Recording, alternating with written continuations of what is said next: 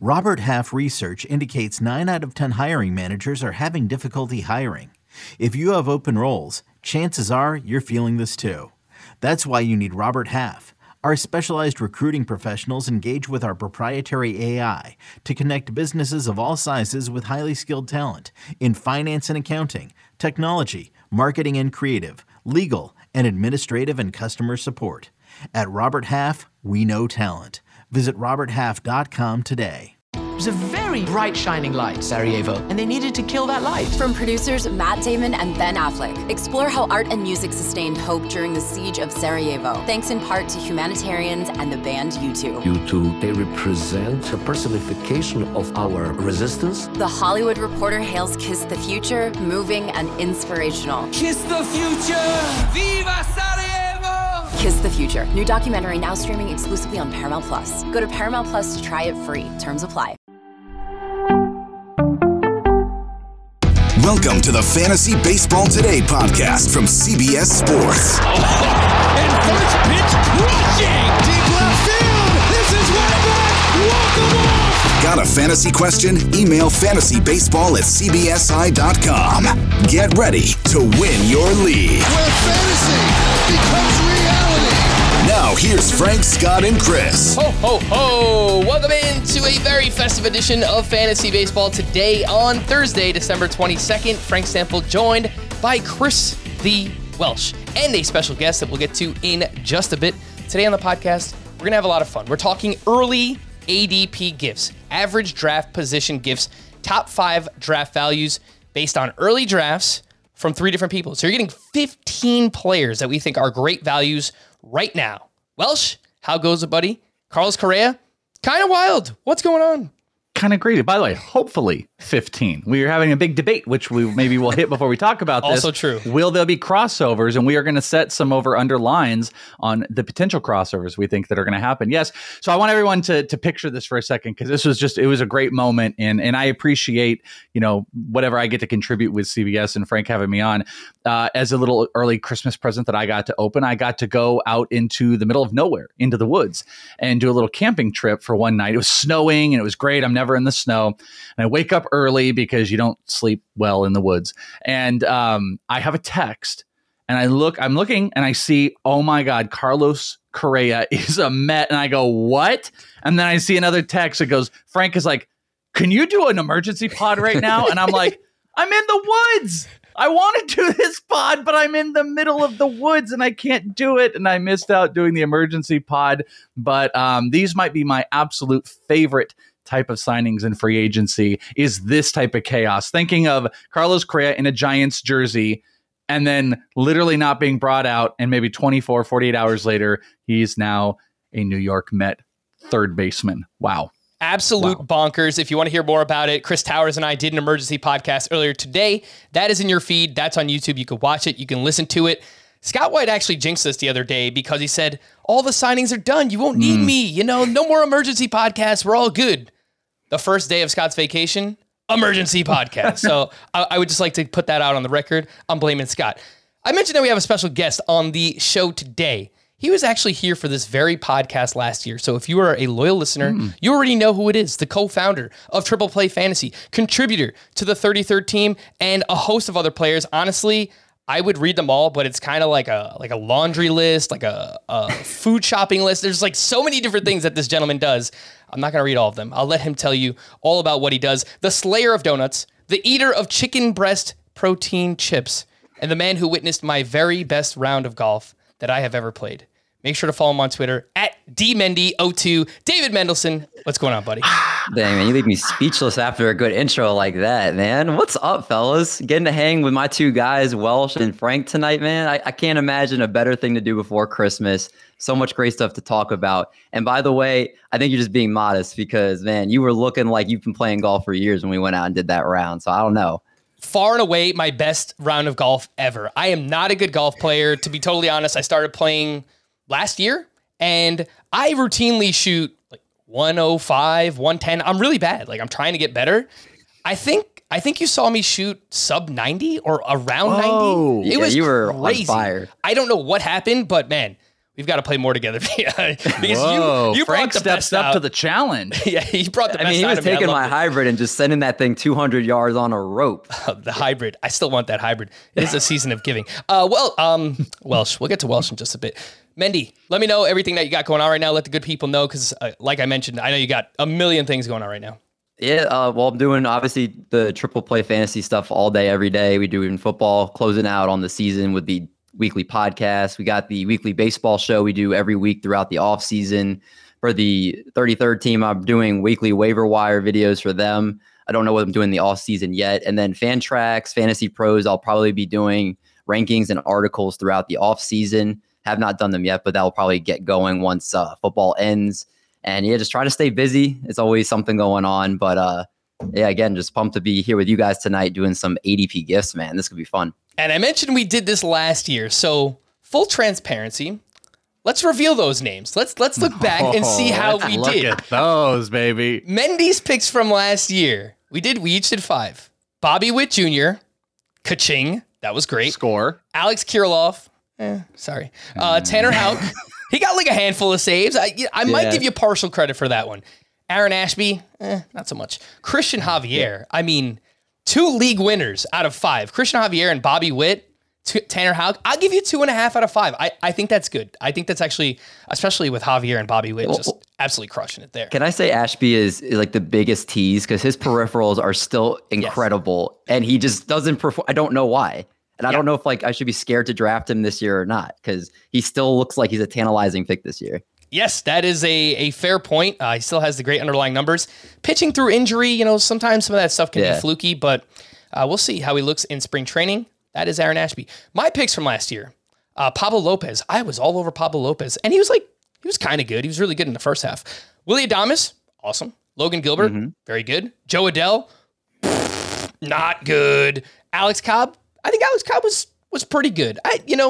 We put a few halves together. I think it's like 3.5 out of 5. Welsh, I don't know. What are you giving me there? Yeah, 3. I was about to say, I think there's like 2 halves that I would put in there. Okay. Adele's a big stinker. Maybe like Cobb and Gilbert, like one of that combo. It's funny because that whole like Adames' batting average stunk, but he put up great counting stats. So yeah, I think there's a couple halves, and I think that's a solid 3 that you put together. Really, only one definitive stinker in Joe Adell.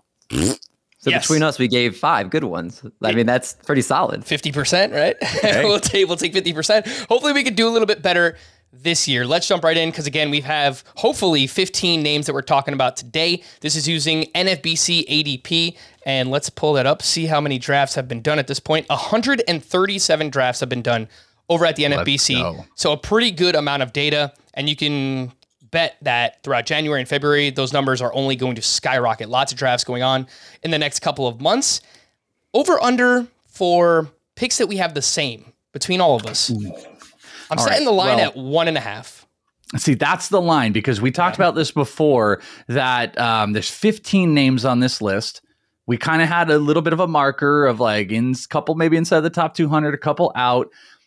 I'm gonna tap the over. I'm worried about it because I went hard on these guys, and I'm gonna probably upset everybody with 1, and I'm gonna open some eyes with at least 2. But I'm gonna hit the over at 1.5, and I avoided a few that I thought could get on this list. Mendy, over under. I'm taking the over. You guys do a show together every week, so you guys definitely, I feel like, could be in on some of the same guys. And I don't know. There was just the vibes before the show I was feeling. I was like, this is happening at least twice, so I'm with you, Welsh. I'm over. So, hey, Frank, I'm going to do this real quick. I think I know who one is. I've got a little piece of paper right here. I'm going to write his name. And if we get there, I'm going to see if I can get right. And you guys could guess if you want as well. I've got some little sticky notes. All right. And I have written his name, the one player I avoided thinking he would get on there. You said you think there's one that you and me are both on. I've written his name down, and we'll see if we get there. We shall see. I came into this exercise thinking, I'm going over as well.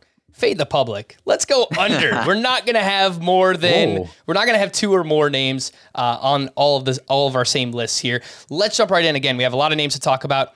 And this is countdown style from 5 to 1, ranked by our confidence level, not ADP. So I think we're all scattered. Maybe some inside the top 100.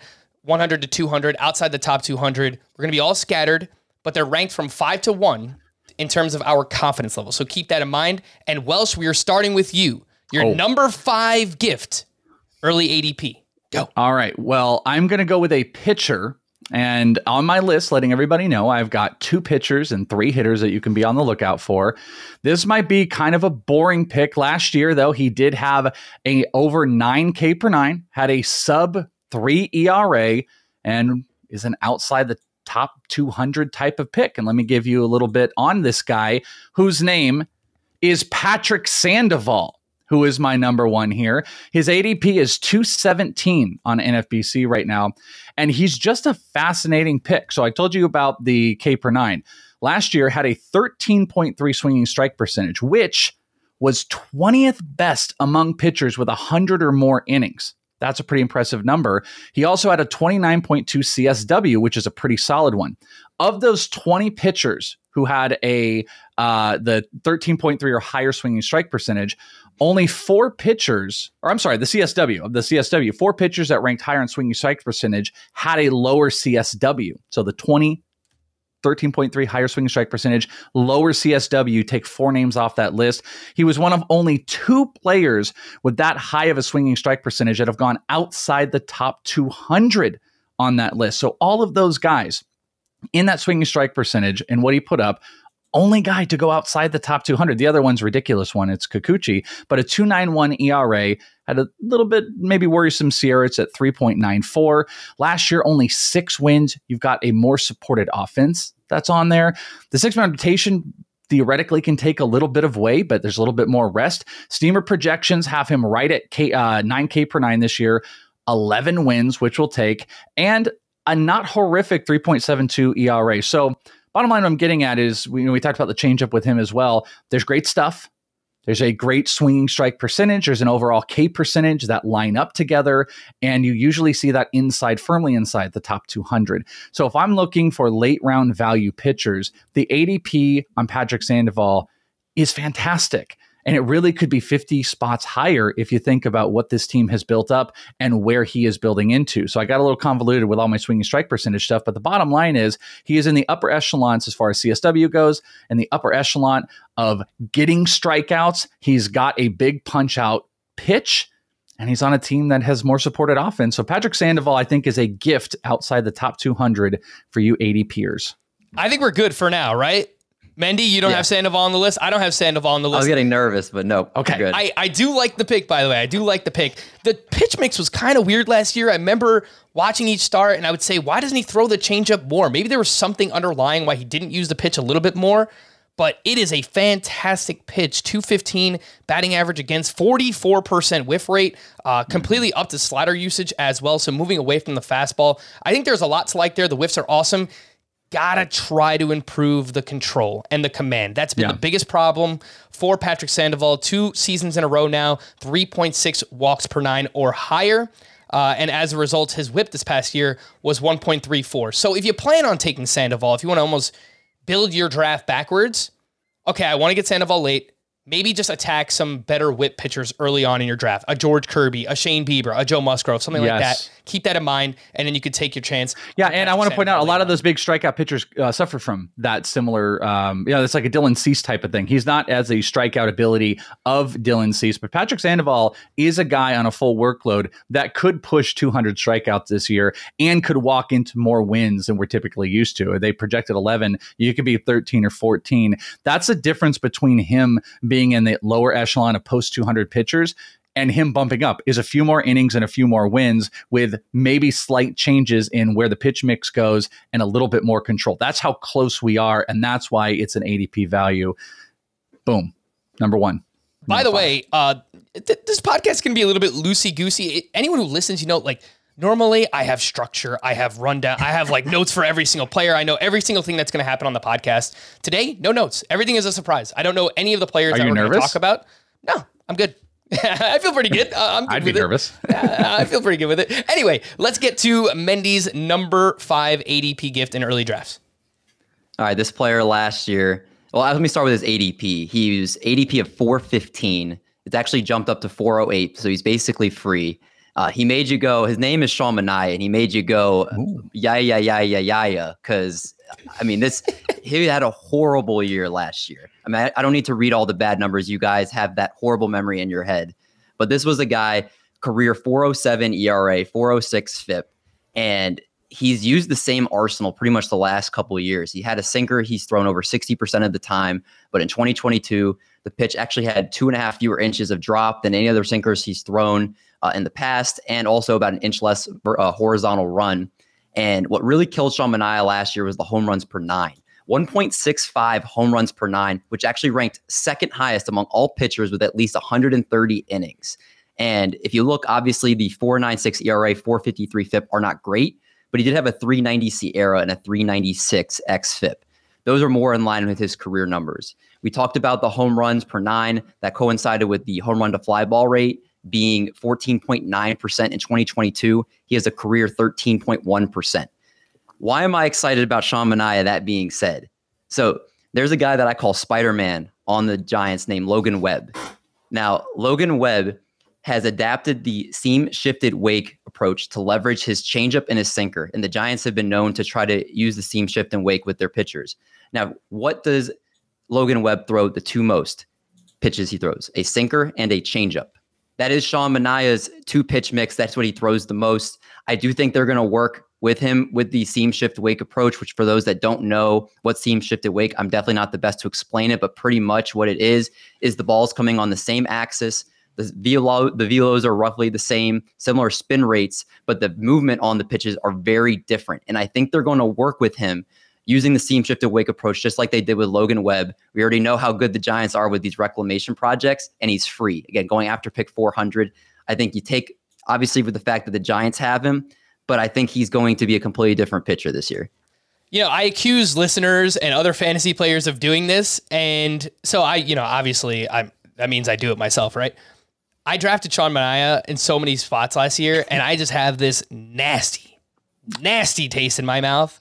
I don't know if I can go back, but everything you're saying, Mendy, is absolutely right. Like, there is no better landing spot for him than the San Francisco Giants. It's a great ballpark to pitch in. It's a great organization. They know how to get the most out of their pitchers, most of their players, if we're being honest. The only thing I saw, like his splits last year, he got destroyed by the Dodgers. He's still going to face the Dodgers. So maybe don't ever play him against Los Angeles. You don't want to do that anyway. Yeah. But yeah, in the right matchups, I think that it can work. Welsh, any love for Sean Manaea? I personally want to really like Sean Manaea. I think what you guys did with the organization, I think, is a really important part. Like, I would have said the same feelings if you were like a Mariner. It's the same thing. Like, organizations that really know how to curate their pitchers, and Dodgers would have been the same thing. Like, my God, if Sean Manaea would have went to the Dodgers, look how we're kind of fawning over Noah Syndergaard and how garbage he's been. But you go to an organization that can maybe hone in some of the skill set. Manaea definitely has it. He always has. It's just the command and the control and the feel for pitching got lost. And I do think that he can get it found in San Francisco. I would say the thing that I can love about this is that he's free. That would be the big thing for me. He is free. So deeper leagues, I absolutely would take a shot on it because he is one of those reclamation projects that's worth it. You know, in smaller leagues, 10 and 12, I might just monitor early on in the season or even spring training to see what type of information we're getting out. But I think it is very, very feasible. This is a dangerous game that I'm playing right now, so hopefully I don't give away any more picks, any other players, any other people's picks here. But look at this range of pitchers right here, right around pick 400. Ross Stripling, now his teammate, was really good last year as well. Now he's going to San Francisco. Dre Jameson is right here in this mix as well with the Arizona Diamondbacks. Brian Bayo, I think, really showed us something down the stretch for the Boston Red Sox. Jose Quintana, now pitching for the Mets. These pitchers are going around pick 400 rather. They're free. And I think they're all pretty interesting. So just names to remember. Again, we got a lot of time before people are actually drafting. ADP gift number 5 for me. I am the first person who is going to bring up a hitter here today. And he's going at pick 241. And his name is Triston Casas. That is who I am talking about here today. This is a really small sample size, but let's have some fun with sample sizes, right? First 14 games for Triston Casas last year, he hit .079, 27% strikeout rate. His final 13 games, .316, 22% strikeout rate. He hit 5 homers in those 27 games. 3 of them went to opposite field. 1 of those came off of Garrett Cole. I watched, obviously, a lot of Yankees games. I saw him hit at least 2, maybe even 3 homers against the Yankees last year. His power is so easy. He can hit to all fields. He can hit it over the green monster. It doesn't matter. And he also has plate discipline. I love that as well. And a hitter, 19 walks to 23 strikeouts in the small sample size for Triston Casas last season. Could be hitting in the middle of a not great lineup, but I still think they have enough run producers there where there's going to be a lot of RBI and run scoring opportunities. Obviously comes with the prospect pedigree. I'm all in. As a utility bat, your corner infielder in a deeper league, you play in a points league, a shallower format, stick him on your bench, see what happens. I think the upside is absolutely massive here. Mendy, any love for Triston Casas outside the top 200? I mean, Eric Hosmer is not going to be a roadblock for him anymore. And I'm trying for the other first baseman. I brought a blank top of my head. That Bobby Dahlbeck. Thank you, Bobby Dahlbeck there. And I think that experiment's done. He's been active on the trade block. So, I mean, the path is his there to contribute every single day. The Red Sox obviously look like they're trying to compete again. I know they didn't get a ton of necessarily top free agents, but they're in a market where you need to compete. And Triston Casas has the prospect pedigree. We've seen it, his name talked about over the years. Even people that didn't know prospects knew who Triston Casas was just because of how hyped up he was. This is the time they take the training wheels off and they let him go out there and see what they have in Triston Casas. So I think, the power is legit. Like you said, he should have everyday playing time over at first base, and he should be in a pretty decent lineup. So I could definitely get behind a past 200 ADP, like for sure. Also, cheaper than that other rookie prospect first baseman that's going out there. Just going to throw that out there. Quite a bit cheaper when people are taking those risks. Triston Casas looks like quite a deal and quite a gift, Frankie Stamps. Yes, I have a feeling I know who you're talking about. Not gonna, no more name dropping. Just in case. No more names. Just in case he's on someone's list here. All right, so we've got 3 picks in and nothing similar yet. No correct answers here. Let's go into ADP gift number 4. Again, we're going countdown style here. Welsh, we'll go back to you here. Number 4 ADP gift. Who you got? All right. So this one is gross, and I do not want to hear the hate. I'm also not going to do what Mindy did. I'm not going to go that deep, Frank. I'm not going to go this deep because you can't, unfortunately, because the playing time is a little bit lost on said player with an ADP of 272. I am a masochist for doing this. But ladies and gentlemen, I have to tell you about Adalberto Mondesi. Adalberto Mondesi. I have to tell you about him because, listen, Mondesi has never gone this low except the rookie year where no one even knew who he was. He has been a top 4-round player for years and years and years. Now, you points leaguers, just shut your ears. You don't really care about this. But in a head-to-head roto standpoint, Mondesi is like the Liam Neeson. He has a very unique set of skills that he can put out for you. The problem is he is hurt all the time. I want to say he has never played over 102 games in a season. He's been going since 2016, but the guy's speed is undeniable. He was dealing with, I believe it was a UCL injury last year that he is fully recovered from. Here's one of the amazing things. The only one we can really use here is Steamer projections. Steamer projections on Adalberto Mondesi have him with the most stolen bases of any shortstop in baseball, and they have projecting him at 118 games, which might be a little bit high.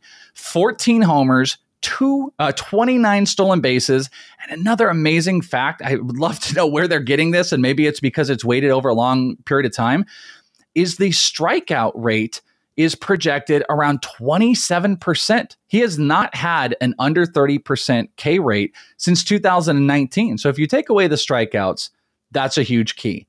He just has to play. My only point is this. Mondesi is gross. And I don't have great stuff to back any of it because he hasn't been out there enough. The point is there is so much that we're battling and we're putting together for categories that this is a player that has theoretical multi-position eligibility, however sites are going to deal with him right now, third base, shortstop, and you can get elite stolen bases with power when he's out there. He's risky, but he is the cheapest he has ever been. I told you, top 4 rounds. He's always gone. He is free past 250 right now for the leader in stolen bases in the middle infield on projections at shortstop. So I know it's gross, and I know it's everybody hates him, but when you can get a guy with that type of stolen bases with the power potential free, the risk completely takes care of itself. And that's a gift. That's a gift worth not regifting, if you know what I mean. And guess what? If he works out for a little bit, then you can regift him. You can regift him off for probably a really good haul.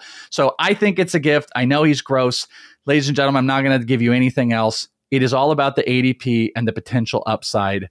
Frank, you probably got to hate this one. No, I don't hate it. Look, you are 100% right. He's routinely been a top 50 pick in roto drafts year in and year out. Now he's going well outside the top 200. I just pulled up his past 3 season stats combined, which is only 109 games, by the way. Yeah. But he is hitting 233 with 12 homers and 44 steals.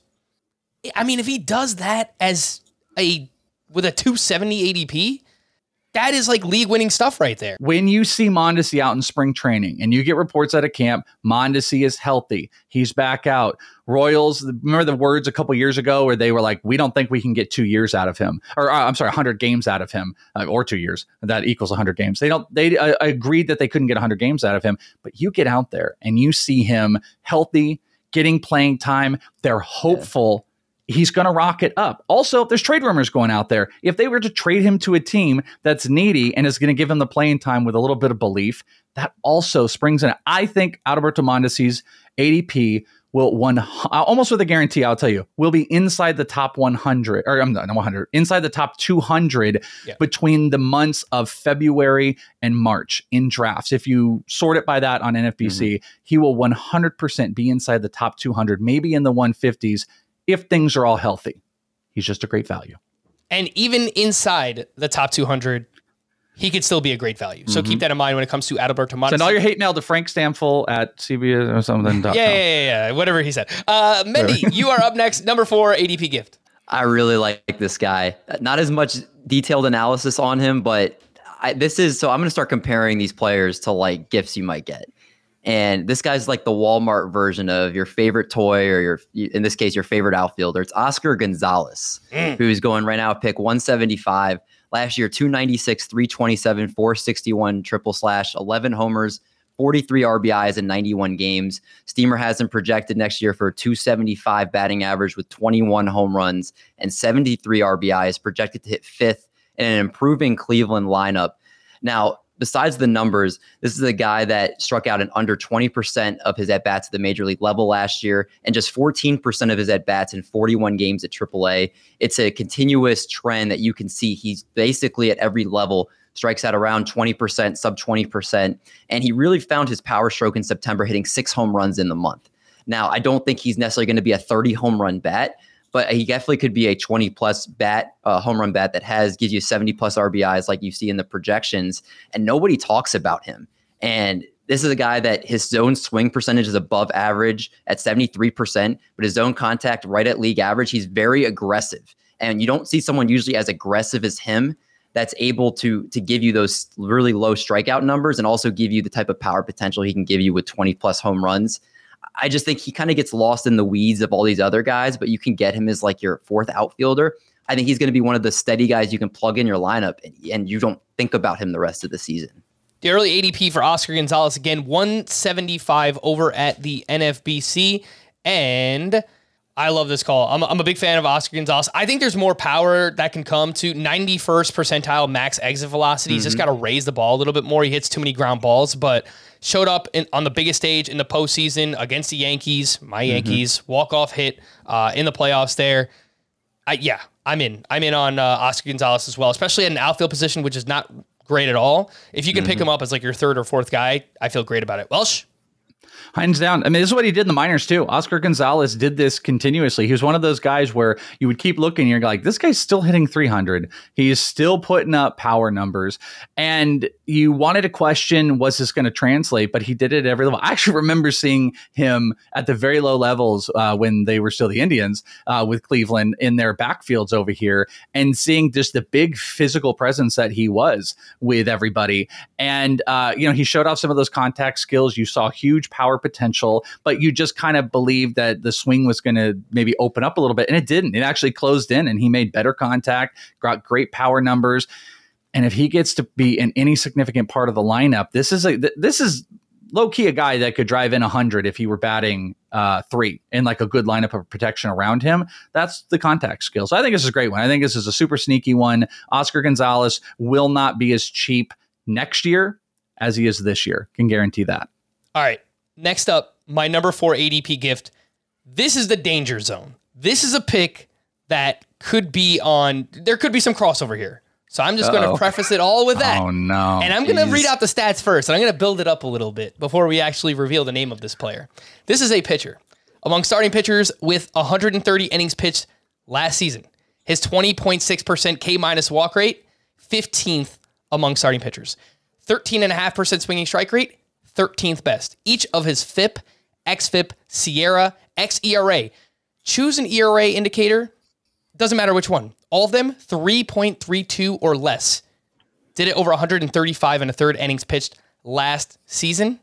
The name here is Jeffrey Springs, and his ADP is 176. Oh, Wells is no. I don't even interrupt you, but like I knew it wasn't my guy, and no one's gonna believe me. I knew it was Jeffrey Springs. I didn't know. I knew it was Jeffrey Springs. I wanted to blurt it out to see if I was right because I almost picked him. I was the Patrick Sandoval one. I compared him off because Jeffrey Springs was one of those guys in the 13% swinging strike percentage. And I noticed and I meant to mention this, Jeffrey Springs had a higher ADP than Patrick Sandoval, and they were similar in that. I love this pick. I'm so sorry, but it literally was going to explode because I was like, Jeffrey Springs. And then you said it, and I was just so happy. And I love this one. Obviously, I write off on it. So that is not the name that you wrote down on the... It was not. All right. So we'll see what happens. But I know that you like Jeffrey Springs because we did a couple of podcasts towards the end of the season together, and we both were talking up Jeffrey Springs. Like, he's going to be a value next season. People are not going to give him his due, and I think we're already kind of seeing that. There are some question marks. He had a huge jump in innings from 2021 to 2022. 44 and 2/3 to 135 and 1/3. So I get it. There is some concern. This is the first time we've ever seen him be a starter over the course of a full season. But he's on Tampa Bay, and they do a really, really good job with their pitchers, and he is a really, really good pitcher. So Jeffrey Springs is a name that I do like quite a bit. I would ask your thoughts on him, Dave, but we got to keep it moving, man. There's too many names to get to. Let's get to ADP gift number 3. No worries. And Mendy, we'll start with you this time. Your third favorite ADP gift. All right. So this one, I do think I want to save the other two because they're the two I'm excited about. This guy, I think, is going to just return his value, and he's going to be a top 100 player. He's going barely outside the top 100 here. Jose Abreu. This is like the equivalent of getting golf balls, like nothing sexy, but they're useful here. And yes. Jose Abreu, he's turning 36 in January. American League MVP award in 2020, second in baseball with 863 RBI since his first season in the big leagues in 2014. Now, everybody looks like his power was down last year, 15 home runs after 5 straight years with an isolated power mark of over 200. And basically, how bad was that? It was 97th among 130 qualified hitters.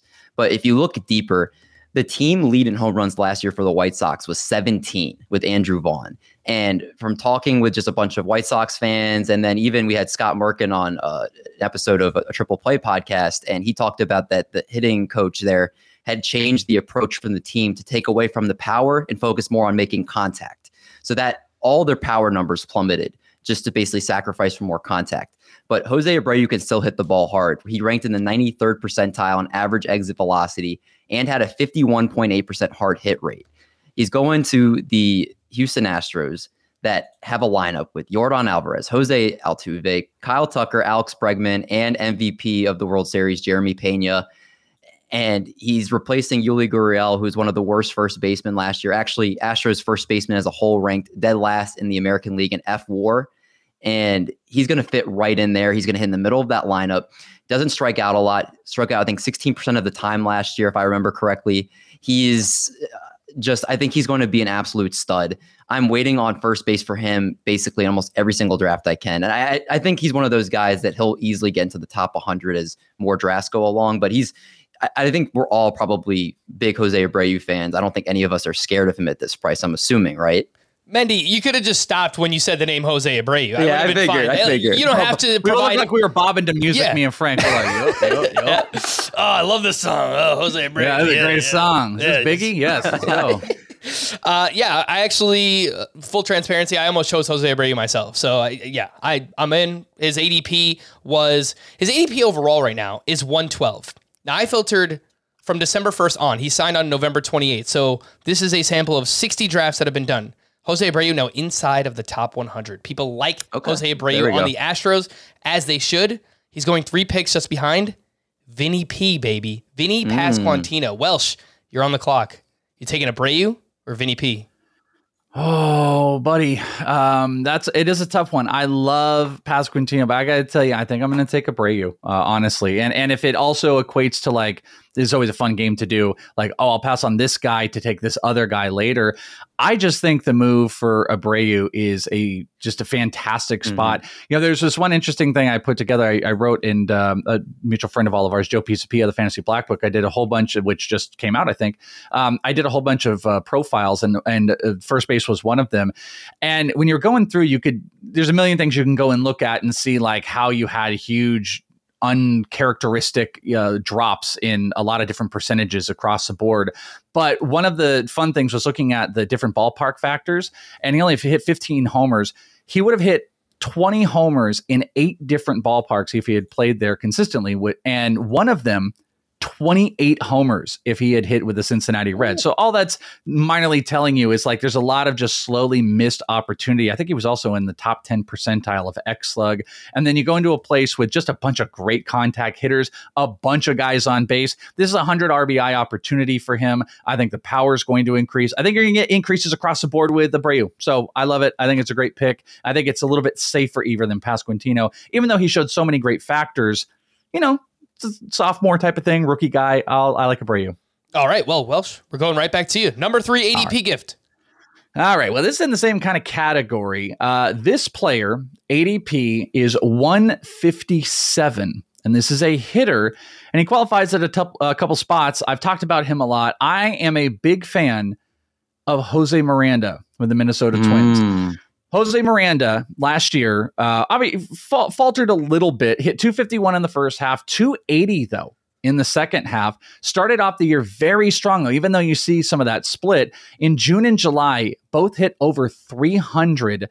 And besides his month of May, which was his first one, he never hit under 250 at any other point in the season.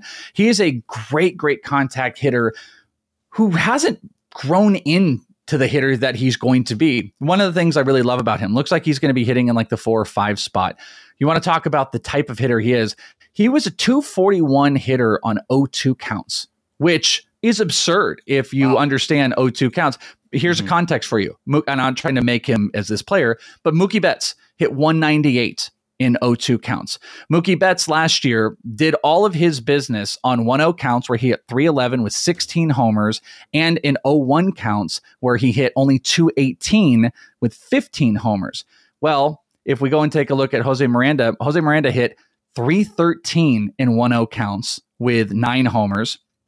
And in 0-1 counts, he hit 242 still with 4 homers. So I'm just trying to build a little bit of a story. Like, this is a guy that has not built up into the player he is truly going to be. He dominated the minor leagues. He can steal bases. He's got real projectable power, but he's also a fantastic hitter who doesn't strike out a bunch and walks like an absurd amount. This past season, he had an under 20% K rate in his rookie year, hit 268 with a 426 slug. This year projected, Steamer has him at 21 homers with a 269 batting average. Now take this into context and let's for a minute just pretend he's a third baseman, because guess what? He qualifies there. Third base kind of sucks this year. Yeah. And if you put him there, those projected 21 homers and a 269 batting average would have him tied for the third best average of all third basemen who are projected to have 20 or more homers, according to Steamer. He actually would be tied exactly with Nolan Arenado, just not with the exact same amount of home runs in under 140 projected games.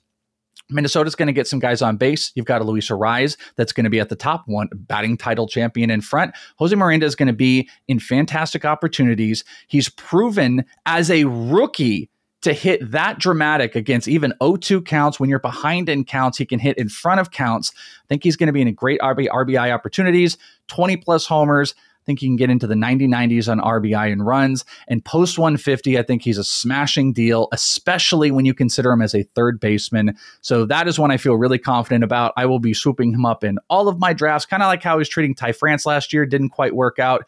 I love Jose Miranda. Gimme. Before I narrowed it down to 5 players that I wanted to include on this list, Jose Miranda was one of the 9. We were talking beforehand. I had 9 players. I had to kind of cut it down to 5. Jose Miranda was one of those 9. He didn't make the cut, but I love this call. I love it. Yeah, I'm in on Jose Miranda as well. To me, he's the safety valve at third base. If you miss on everything else, it's a very clear drop off. I guess now you can include Correa in that mix. He won't have third base eligibility to start, but he'll get it early in the season. You've got that group of Bregman, Gunnar Henderson, Carlos Correa now.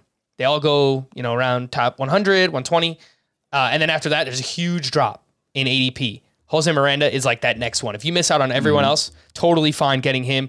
He's actually projected as a $12.50 player. According to Steamer right now, the 10th best third baseman in their projections. So I'm in. Nothing else to say there, Welsh. Yeah, I'm glad you like him too, because he hits lefties. He can hit lefties. He hit 260 above both sides of right and left. I just think he's a smashing steal. I'd love to hear that you had him. And Mindy, are you going to write off and sign off on my Miranda pick? 100%. I'm in the closet Twins fan, so I watch him a lot. And he's the real deal. Obviously, the low strikeout percentages, hit for a ton of power in the minors. And like you said, being that third base eligibility, he's that type of guy that when you're that experienced fantasy baseball player, that you're like, you know what, he's waiting for me there. I'm not going to rush up to grab that third baseman. So I think that's an awesome point you brought up.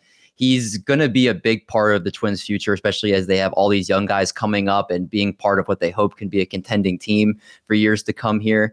He's, I think, just as safe and steady as they get. And I love all the analysis you brought in there. I can't add anything else to what you said. So yeah, I'm all about it. Well, she mentioned that Miranda hits lefties well. My third ADP gift here, he also hits lefties very well.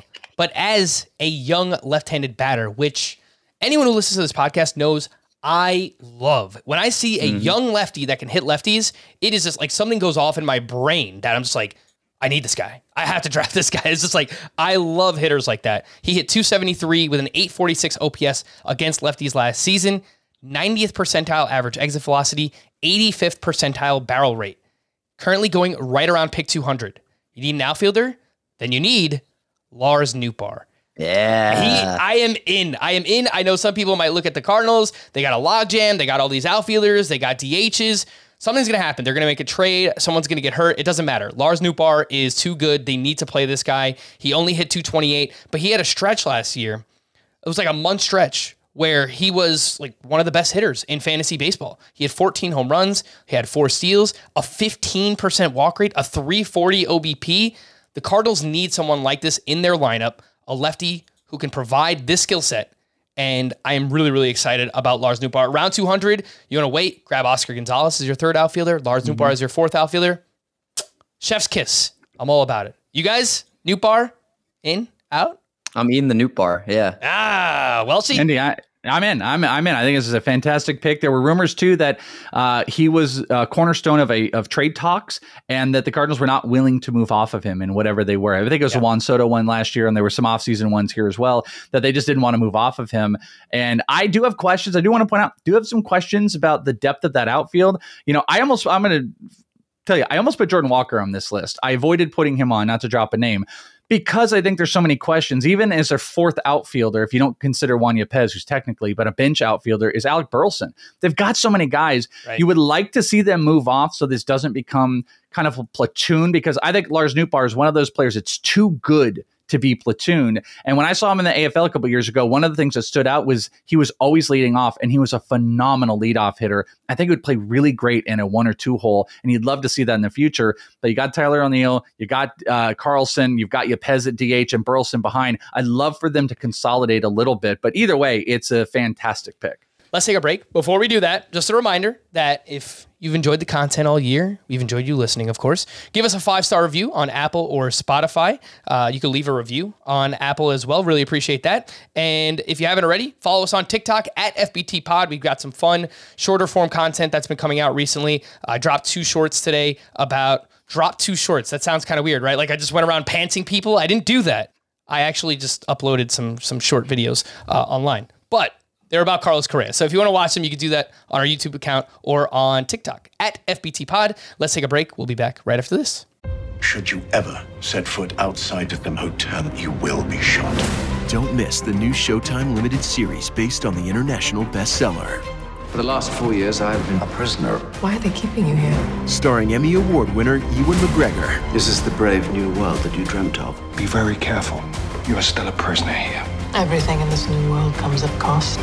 This is still my country. A Gentleman in Moscow, now streaming on Paramount Plus, only with the Paramount Plus with Showtime plan. This is Tony Kornheiser's show. I'm Tony. You expected someone else? So what exactly is the show about? I don't know. It's a sports show nominally. Football's over, but we're finally at a point where things matter in college basketball, and baseball season is on deck. Greatest 3 words in the English language, pitchers and catchers. We have some of the best voices come on and explain what matters or what makes an upset, like Ryan does, 9/8. No, that's not an upset. No, yeah, it is, Bob. And if you're lucky, I might just tell you about my search for discounted sleep pants or my worries about what my dog just ate. Listen on the Odyssey app or wherever you get your podcasts. All right, let's quickly run through some news and notes. We did a bonus pod earlier today, mentioned that at the top regarding Carlos Correa to the Mets. So if you want to hear about that, go ahead and listen to that bonus pod. But we did have a few signings. Brandon Drury signed a 2-year, $17 million contract with the Angels, and it was an awesome season for Brandon Drury last year. 263 batting average, 28 homers, 87 runs, 87 RBI. I wrote 87 steals. He didn't have 87 steals. That would break fantasy baseball. Regardless, Brandon Drury was a league-winning player. People picked him up, and he was a quality player. The Angels have done a solid job building out quality depth this year. They've got Gio Urshela, they got Drury, they brought in Hunter Renfroe, they still have Luis Rengifo. Guys are going to get hurt, but I feel like this is one of the better jobs the Angels have done in recent years, surrounding Trout and Ohtani with good depth pieces around them. Mendy, come to you here first. The early ADP for Brandon Drury is 199. He has first, second, and third eligibility. What do you think about the signing to the Angels? I'm probably out on him. We saw the huge decline once he got out of Cincinnati and went to San Diego. In August, he hit 214, a 250 OBP. I think the name people remember the beginning of the season. I'm happy for the Angels that they're trying to get pieces to contend and actually get Mike Trout in the playoffs. But he's inside the top 200. I think we saw the best of him last year with the Reds. I don't think he has anything close to that with the Angels. And it's not like the Angels have had a bunch of hitters that have made me feel like, outside of the Mike Trouts and Shohei Ohtanis, they've pretty much been lacking in just feeling like they developed hitting. We even saw Brandon Marsh last year. As soon as he left the Angels, the Phillies get him and they changed his batting stance and he looks like a completely different player. I'm out on Brandon Drury this year. I spoke about him glowingly, but I actually agree with you. I'm probably not going to be drafting Brandon Drury.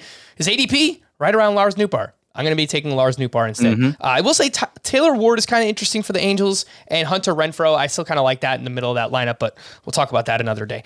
Matt Carpenter signed a 1-year deal with the San Diego Padres, expected to DH, fill in at times around the infield, wherever someone might need an off day. 47 games with the Yankees last year. This guy reinvented himself in a big way. 305 batting average, 15 homers, 1138 OPS. He just pulled the ball in the air like crazy. And as a left-handed batter, that worked really well in Yankee Stadium. Welsh, this guy's pretty much an afterthought. He's going super late in drafts. I'm doing one right now. I got him in round 34 of a draft and hold in a 15-team league. Okay, that late, sure, I'll take a shot. Do you have any expectations for Matt Carpenter to the Padres? Yeah, it's free. I like the role that he can get into. Obviously, I think it's such a great signing too because there's a little protection with not having Tatis for the first month. They've got a little bit of flexibility in guys that they can move around. They can move Cronenworth around. They can move Ha-Seong Kim, can play multiple positions. And Carpenter is just a full-on leader, which I don't think this team. They have Machado, but I'm talking like veteran leader. I think that kind of fills a little bit of that role. And yeah, I think it's solid. I don't have as high expectations, but I think we talked about on here a couple weeks back. He kind of reformed a lot of his hitting style, working with Matt Holliday in the offseason and reconformed his swing a little bit. And that worked well. And we've kind of seen that happen. It never worked super awesome, but Eric Hosmer had kind of changed his approach, trying to go for more EV and launch angle based approaches than just straight contact. And, there might be some tutelage that goes on and some continuation with Matt Carpenter. I will definitely be checking him out in spring training as soon as it starts when I go over to the Peoria Sports Complex. But as a free hitter in a San Diego offense, I'll take it. All right. I'm happy you mentioned the working out with Matt Holliday in the offseason, because we should mention Cody Bellinger has actually been doing exactly that, working out with both of these guys, Matt Carpenter and Matt Holliday, this offseason. So hopefully something that can help Cody Bellinger get back on track as well. Jordan Lyles signed a 2-year, $17 million deal with the Royals, 4.42 ERA, 1.39 whip. I don't think we're very excited about Jordan Lyles. Another Jordan Luplow signed a 1-year deal with the Atlanta Braves, likely to be a platoon partner for Eddie Rosario. I saw some people joking on Twitter, platoon partner for Michael Harris. I don't think that's going to happen, but Michael Harris... I don't like that. That's not a very funny joke. That's not a very funny joke. Michael Harris was very bad against lefties, so keep that in mind, but I don't think that's why Jordan Luplow is going to the Braves. DJ LeMahieu will avoid surgery on his broken toe, which derailed the second half of his season. I read extensively about this because I also drafted him in the slow draft that I'm doing, and apparently he has a broken bone underneath his big toe, and surgery could cause nerve damage, which would be more painful long-term. So it's just kind of like a rest and rehab situation. But the first half of the season, DJ LeMahieu, not as good as he was in years past, but he was pretty damn good. He was like 80% DJ LeMahieu that we've seen in the past. So if he's healthy, I still think that he is a quality player. After missing out on everybody and being spurned by Carlos Correa, unfortunately, the Giants have interest in Michael Conforto. So I genuinely feel terrible for Giants fans everywhere. So I don't even want to make a joke about this. Hopefully they sign Michael Conforto and I don't know, figure something out because I feel bad. Anyway, let's wrap up with the rest of our ADP gifts. By my count, we have had 0 crossover. Yeah. The under, if we're doing live odds, it's probably coming in like minus 200, minus 250, something like that. I'm looking pretty good right now on the under. You're looking good. I think you might. Do you want to cash out? We got 2 big ones. I'm offering you a cash out here. No. We're letting it ride. Let it ride, my friend. We're going over to Mendy, your number 2 ADP gift in early drafts. All right. I'm bringing out the big guns now. This is the equivalent of getting that Rolex watch. This is the expensive gift that you're going to pay for, and you're not sad about doing it. This is the guy they call Sticks. Tristan McKenzie. He is going at pick 95, going as the 27th starting pitcher off the board. I'm telling you guys now, he is going to be a top 12 starting pitcher this season. You look on the surface, stats are very good. A 2.96 ERA in 30 games started, 191.1 innings, 190 strikeouts. The whip just sparkling 0.95 whip. So why do I think Tristan McKenzie can obviously make that leap this year? We saw it at the end of last year. If you were watching or you were playing fantasy down the stretch, his last 71.1 innings of the season, he had a 2.40 ERA. That's the 11 starts with 77 strikeouts. Now his fastball is elite, a minus 17 run value, one of the best pitches, actually one of the best fastballs, I should say, in all of baseball. And he's got a tremendous curveball, which is what many people might know him for to boot with that. And we talked about the whip. Now, this is an interesting article from the Akron Beacon Journal. So it was basically talking about how McKenzie couldn't find the strike zone, but he always had the stuff. But the Guardians worked with him throughout the season to basically help him get a better understanding of helping to find the zone. And one of the things that it talks about in this article is his rhythm. And Austin Hedges helping him out with his rhythm.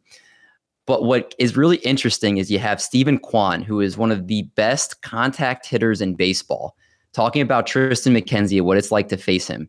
And he says it's basically like he's coming at you from the top of the tree branches, like right up top here, where it's so hard to pick up his pitches because he's coming from so high up. He's like 6'7", and how hard it is to hit him.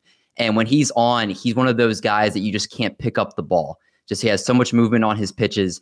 And he competes. He's a gamer. We saw it in the playoffs too. He started game 2. He's the firm number 2 behind Shane Bieber on a team that just breeds pitching like nobody's business here. Everything you read about Tristan McKenzie really looked like he turned the corner last year. The control is obviously the biggest question mark with him, but you saw that the walks go down as the season was going on. That's still going to be a little bit of an issue, I think, going into the season, but the stuff is nasty. And you got to feel good about the team he plays for. Tristan McKenzie, to me, is a top 12 starter. You're getting him as the 27th starting pitcher off the board. Well, so you know what this reminds me of is someone who has just broken out, but some people are still a little bit hesitant and they're not ready to buy the breakout until we see him do it again. And then you're already missing out. Then next year you have to draft him as a top 12 starting pitcher. Right now, you can still get Tristan McKenzie outside the top 24, and I do believe that he has that upside. Your thoughts on McKenzie? Yeah, I agree. It's funny that you're saying that. What's coming to mind, these are not same skill sets, so don't think that I'm trying to say that, but it reminds me of what happened with Luis Castillo. Remember, everyone was kind of red. At first it was, we don't believe. And then we kind of wanted to jump into it. And he was this big value. What McKenzie's going to do is if he has a repeated year, you're going to start seeing him pushing up into that, like Luis Castillo in those times. Again, that's a bad example because he's not good anymore, but everybody wants to have him. I agree. I think there's a lot of concerns about the body. Also, as much as positive we talk about the Guardians, I think there's not the best track record of all of them really working out outside of Bieber. People start to look at Plesac and Savali and stuff like that, and you see some good strikeout numbers, but I think there's a lot of worry about him holding up long term. But this is a great pick. This is a phenomenal pick. This is one of those guys that's got that high fantasy return upside that, what did you say, is 24? It probably has a top 15 potential return. So yeah, I think this is a really, really solid pick. Last point on McKenzie, something I've always pointed out with him, because he gives up so many fly balls, he actually does a very good job suppressing home runs, low BABIP and low batting average, which really help his whip. He is a plus whip provider. 195 batting average against since the start of 2020, third best among pitchers with at least 300 innings pitched. That is what Tristan McKenzie is all about. Welsh, we're going to you. Number 2 ADP gift now. All right. So this is tied for one of my top 2 favorites. So I decided to settle on 2 for this guy. This guy is one of 20 pitchers currently projected on Steamer to throw 200 strikeouts this year. But he is only one of 2 to not have an inside the top 100 ADP. So 20 guys projected for 200 or more strikeouts, but there's only 2 that don't have a 100 ADP. Funny enough, those 2 are teammates. No. You have Hunter. Well, hold on. Hunter Greene and Nick Lodolo, but I don't know where you're going. I'm taking Nick Lodolo. No! Yes! That's it! That's the last one! The line is going. Let me tell you, ladies and gentlemen, about Nick Lodolo. I always wanted is to my be the favorite. one to do it. And I got it. Oh, so I feel so, oh God. Ladies and gentlemen, I feel so good. I feel right. I feel good. Let me tell you about Mr. Nick Lodolo.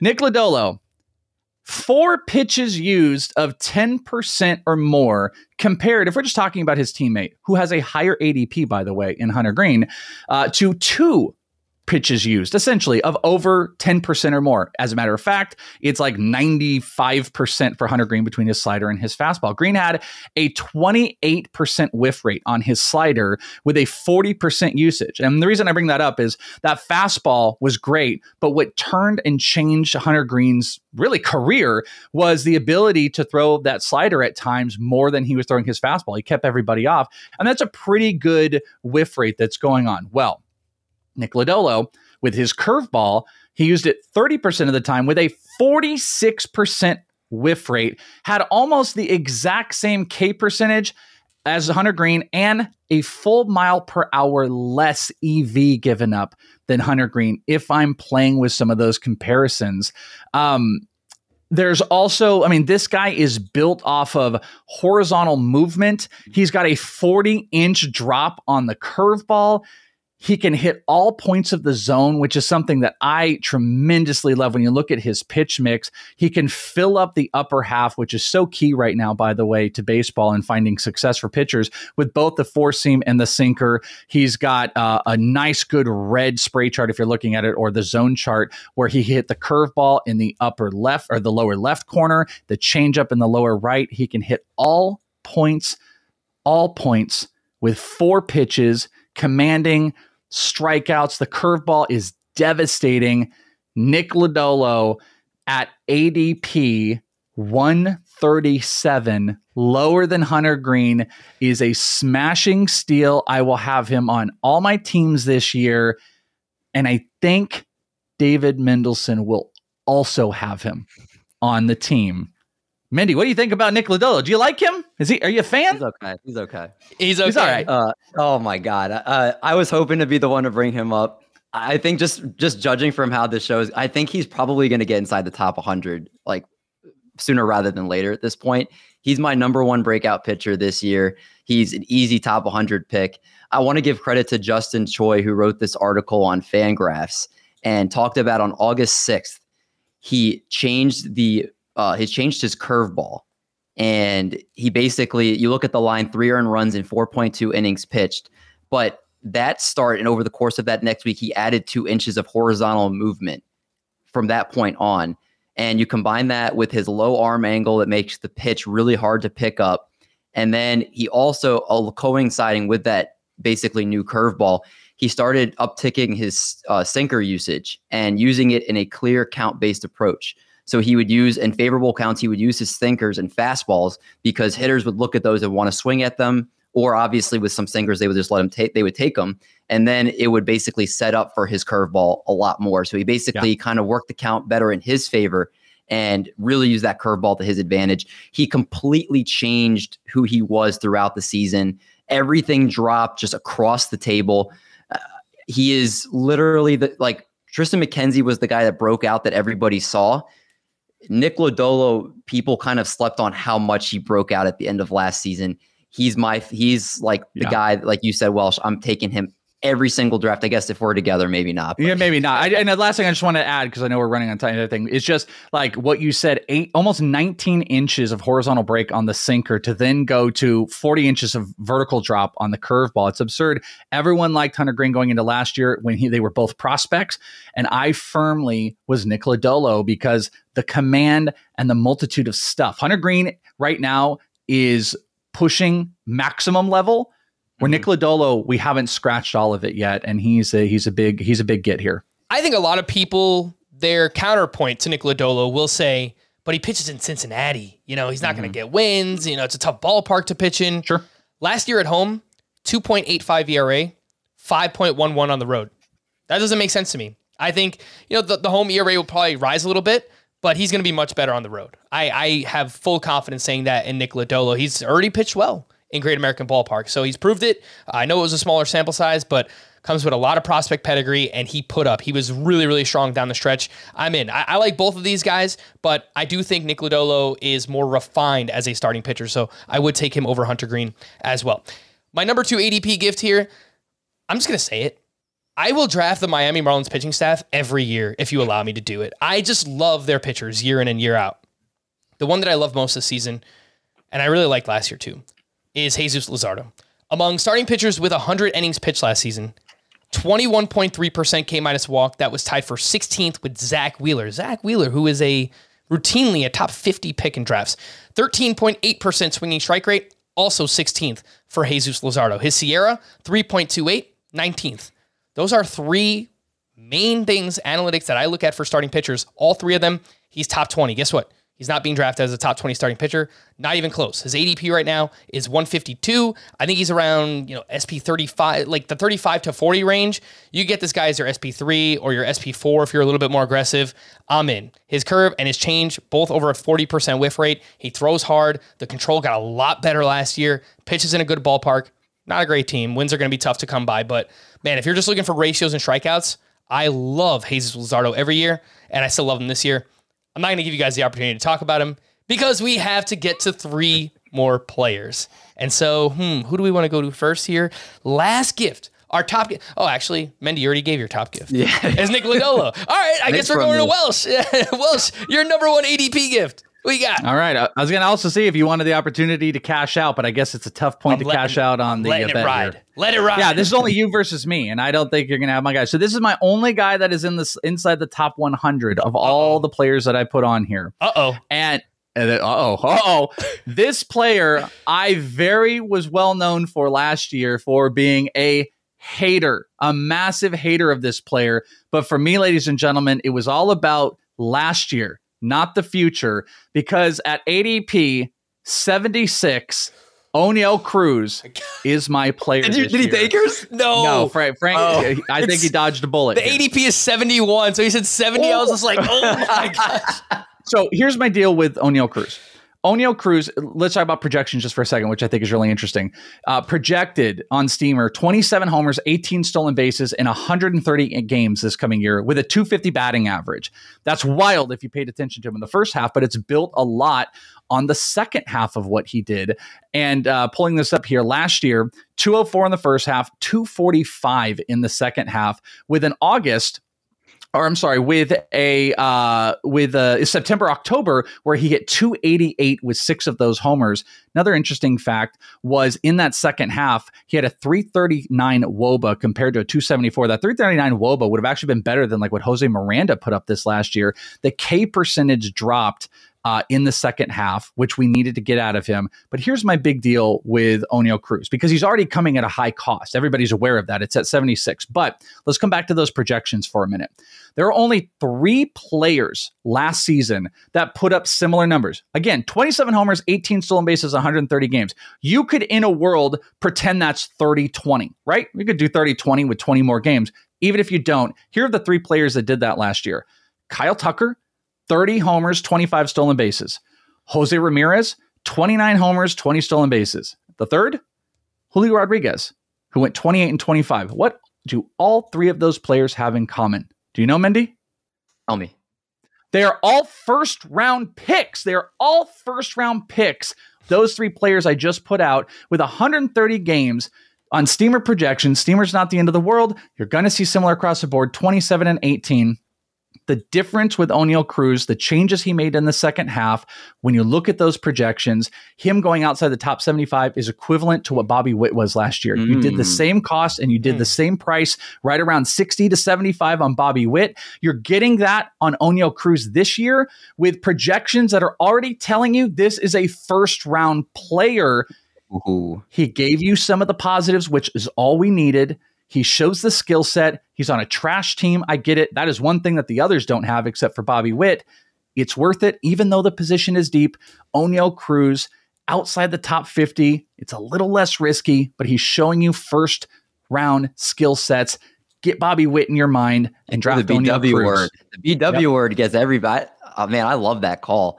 The only thing, so my only question I have is, do you worry that with the lack of protection he has around him, that if pitchers start basically like he's the only threat in their lineup, that they start pitching around him, and the fact that he is such in the past shown that he's kind of a free swinger or an aggressive hitter, that he could be pressing and that could definitely hurt his like overall production? The second part would be my worry. No one's going to pitch around a player in Pittsburgh. The last time that happened, his name was Barry Bonds. That's not going to happen. So no one's pitching around any Pittsburgh player, but he's also shown with all of this crazy strikeout numbers and volatility. That's the risk here. He's riskier than all those other guys that I put out there, but you got to risk it. You got to, what is it? Risk it, the biscuit, whatever. You got to take a risk at 76. It's for how many other guys can you look at in the first round that have overwhelming telltale signs of first round overall talent that are outside the top 50? That's why I think I would jump in on this. Yeah, he has a massive range of outcomes. There's no doubt about it when it comes to Oneil Cruz. I think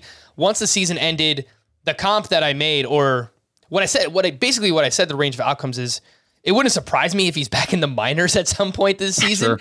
It wouldn't surprise me if he returns first-round value. I mean, that's the legit range for Oneil Cruz. This guy has broken baseball as hard as he hits the ball, and he was doing it against some of the best pitchers in baseball. I remember him hitting an absolute tank off of Corbin Burns. That, like, a ball that when it landed in the upper deck, it was, like, still, like, going straight. It was like still going straight. He broke StatCast. He has the hardest hit ball in StatCast era history at 122 miles an hour. He is so fun to watch. Oneil Cruz, so fun to watch. I agree with you. I think he could return first-round value. I do think that there is a lower floor there. He's got to figure out the strikeouts, got to get better against lefties. If those things happen, the sky is the limit when it comes to Oneil Cruz. But my number one ADP gift is actually someone going right around him at the same position. And he's not someone that you would typically look at as a league winner because he doesn't steal bases. This is Corey Seager that I'm talking about. I almost picked him. And just the StatCast numbers are screaming for it. The last time I saw a disparity this big, it was Marcell Ozuna. I think it was maybe going into 2020, or I think it was from 2019 to 2020, and then Ozuna just had like that ridiculous shortened season, and he was the number one outfielder in fantasy baseball, whatever it was. Corey Seager last year, he hit 245. His XBA was 283. He slugged 455. His X-slug was 510. Now they're getting rid of this shift. He just put up a career high in terms of power with 33 home runs. He's not your typical, he's not like an O'Neal Cruz type. He's not going to do it by stealing bases, but this is absolutely somebody who, if he hits his 90th percentile outcome, can hit 300 with 35 plus home runs in the middle of an improving lineup. And he just showed, again, that the power was legit last year. He still hits the ball really, really hard. I'm in, like, especially getting rid of the shift ban. I mentioned this. We did our shortstop review and early rankings. It's like I almost want to build my draft strategy around getting Corey Seager in the middle of my drafts, just because that's how good I think he could be. I think he could return, top 20 value this upcoming season. So at ADP 71, I'm in. My number one ADP gift as of now is Corey Seager, but we have all off season to find a bunch more ADP gifts. We don't have to just, we'll highlight some of them now, but we'll be bringing them to you all off season long.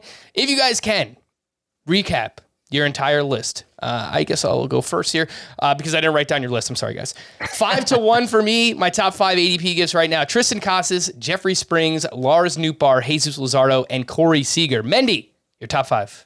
We have Sean Manaea, Oscar Gonzalez, Jose Abreu, Tristan McKenzie, and yes, Nick Lodolo, number 1. I love that one. Say it again, Nick Lodolo. All right. I should have said he was number 1 as well. I've got Patrick Sandoval at number 5. Then we move up to Alberto Mondesi. I know. Jose Miranda's number 3. Nick Lodolo, number 2, but number 1 in all our hearts. And then, of course, O'Neal Cruz as my number 1, which I was seconds away from taking Corey Seager as well, and it would have hit the over. You could have got it cash, but I saw O'Neal Cruz's name and I went, oh yeah, that's my one. You guys did a killer job. I hope everybody enjoyed that because that was a fantastic list, and I'm looking forward to checking it out next year. I'm cashing out, Welsh. What's my cash out? What's my gift? What do I get? You get the gift of another year of fantastic award-winning number 1 fantasy baseball podcast hosting. Yeah. Let's do it. And let's recap Dave Mendy, by the way. If you aren't already, follow him on Twitter at DMendy02. Again, the co-founder of Triple Play Fantasy, contributor to the 33rd team, like a million other places, but make sure you check out his work. Again, can't recommend it enough. Met this guy out, and I didn't meet you in Arizona. We hung out in Arizona, but met him long before that. And he's a great guy. So make sure you follow him and check out all of his work. We're going to wrap there for Mendy and Welshie. I am Frankie, and we will see you again next week. Enjoy the holidays. Bye-bye.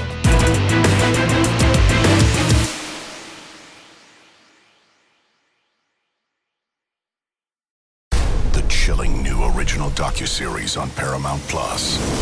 Why did he kill his family? The answer lies across the ocean in a woman named Sylvie. She's a CAN model. Where desire leads to deception. I ended up spending $12,000 and $15,000 a day. It was addictive. I can't get you out. And obsession leads to murder. Who did this to your family?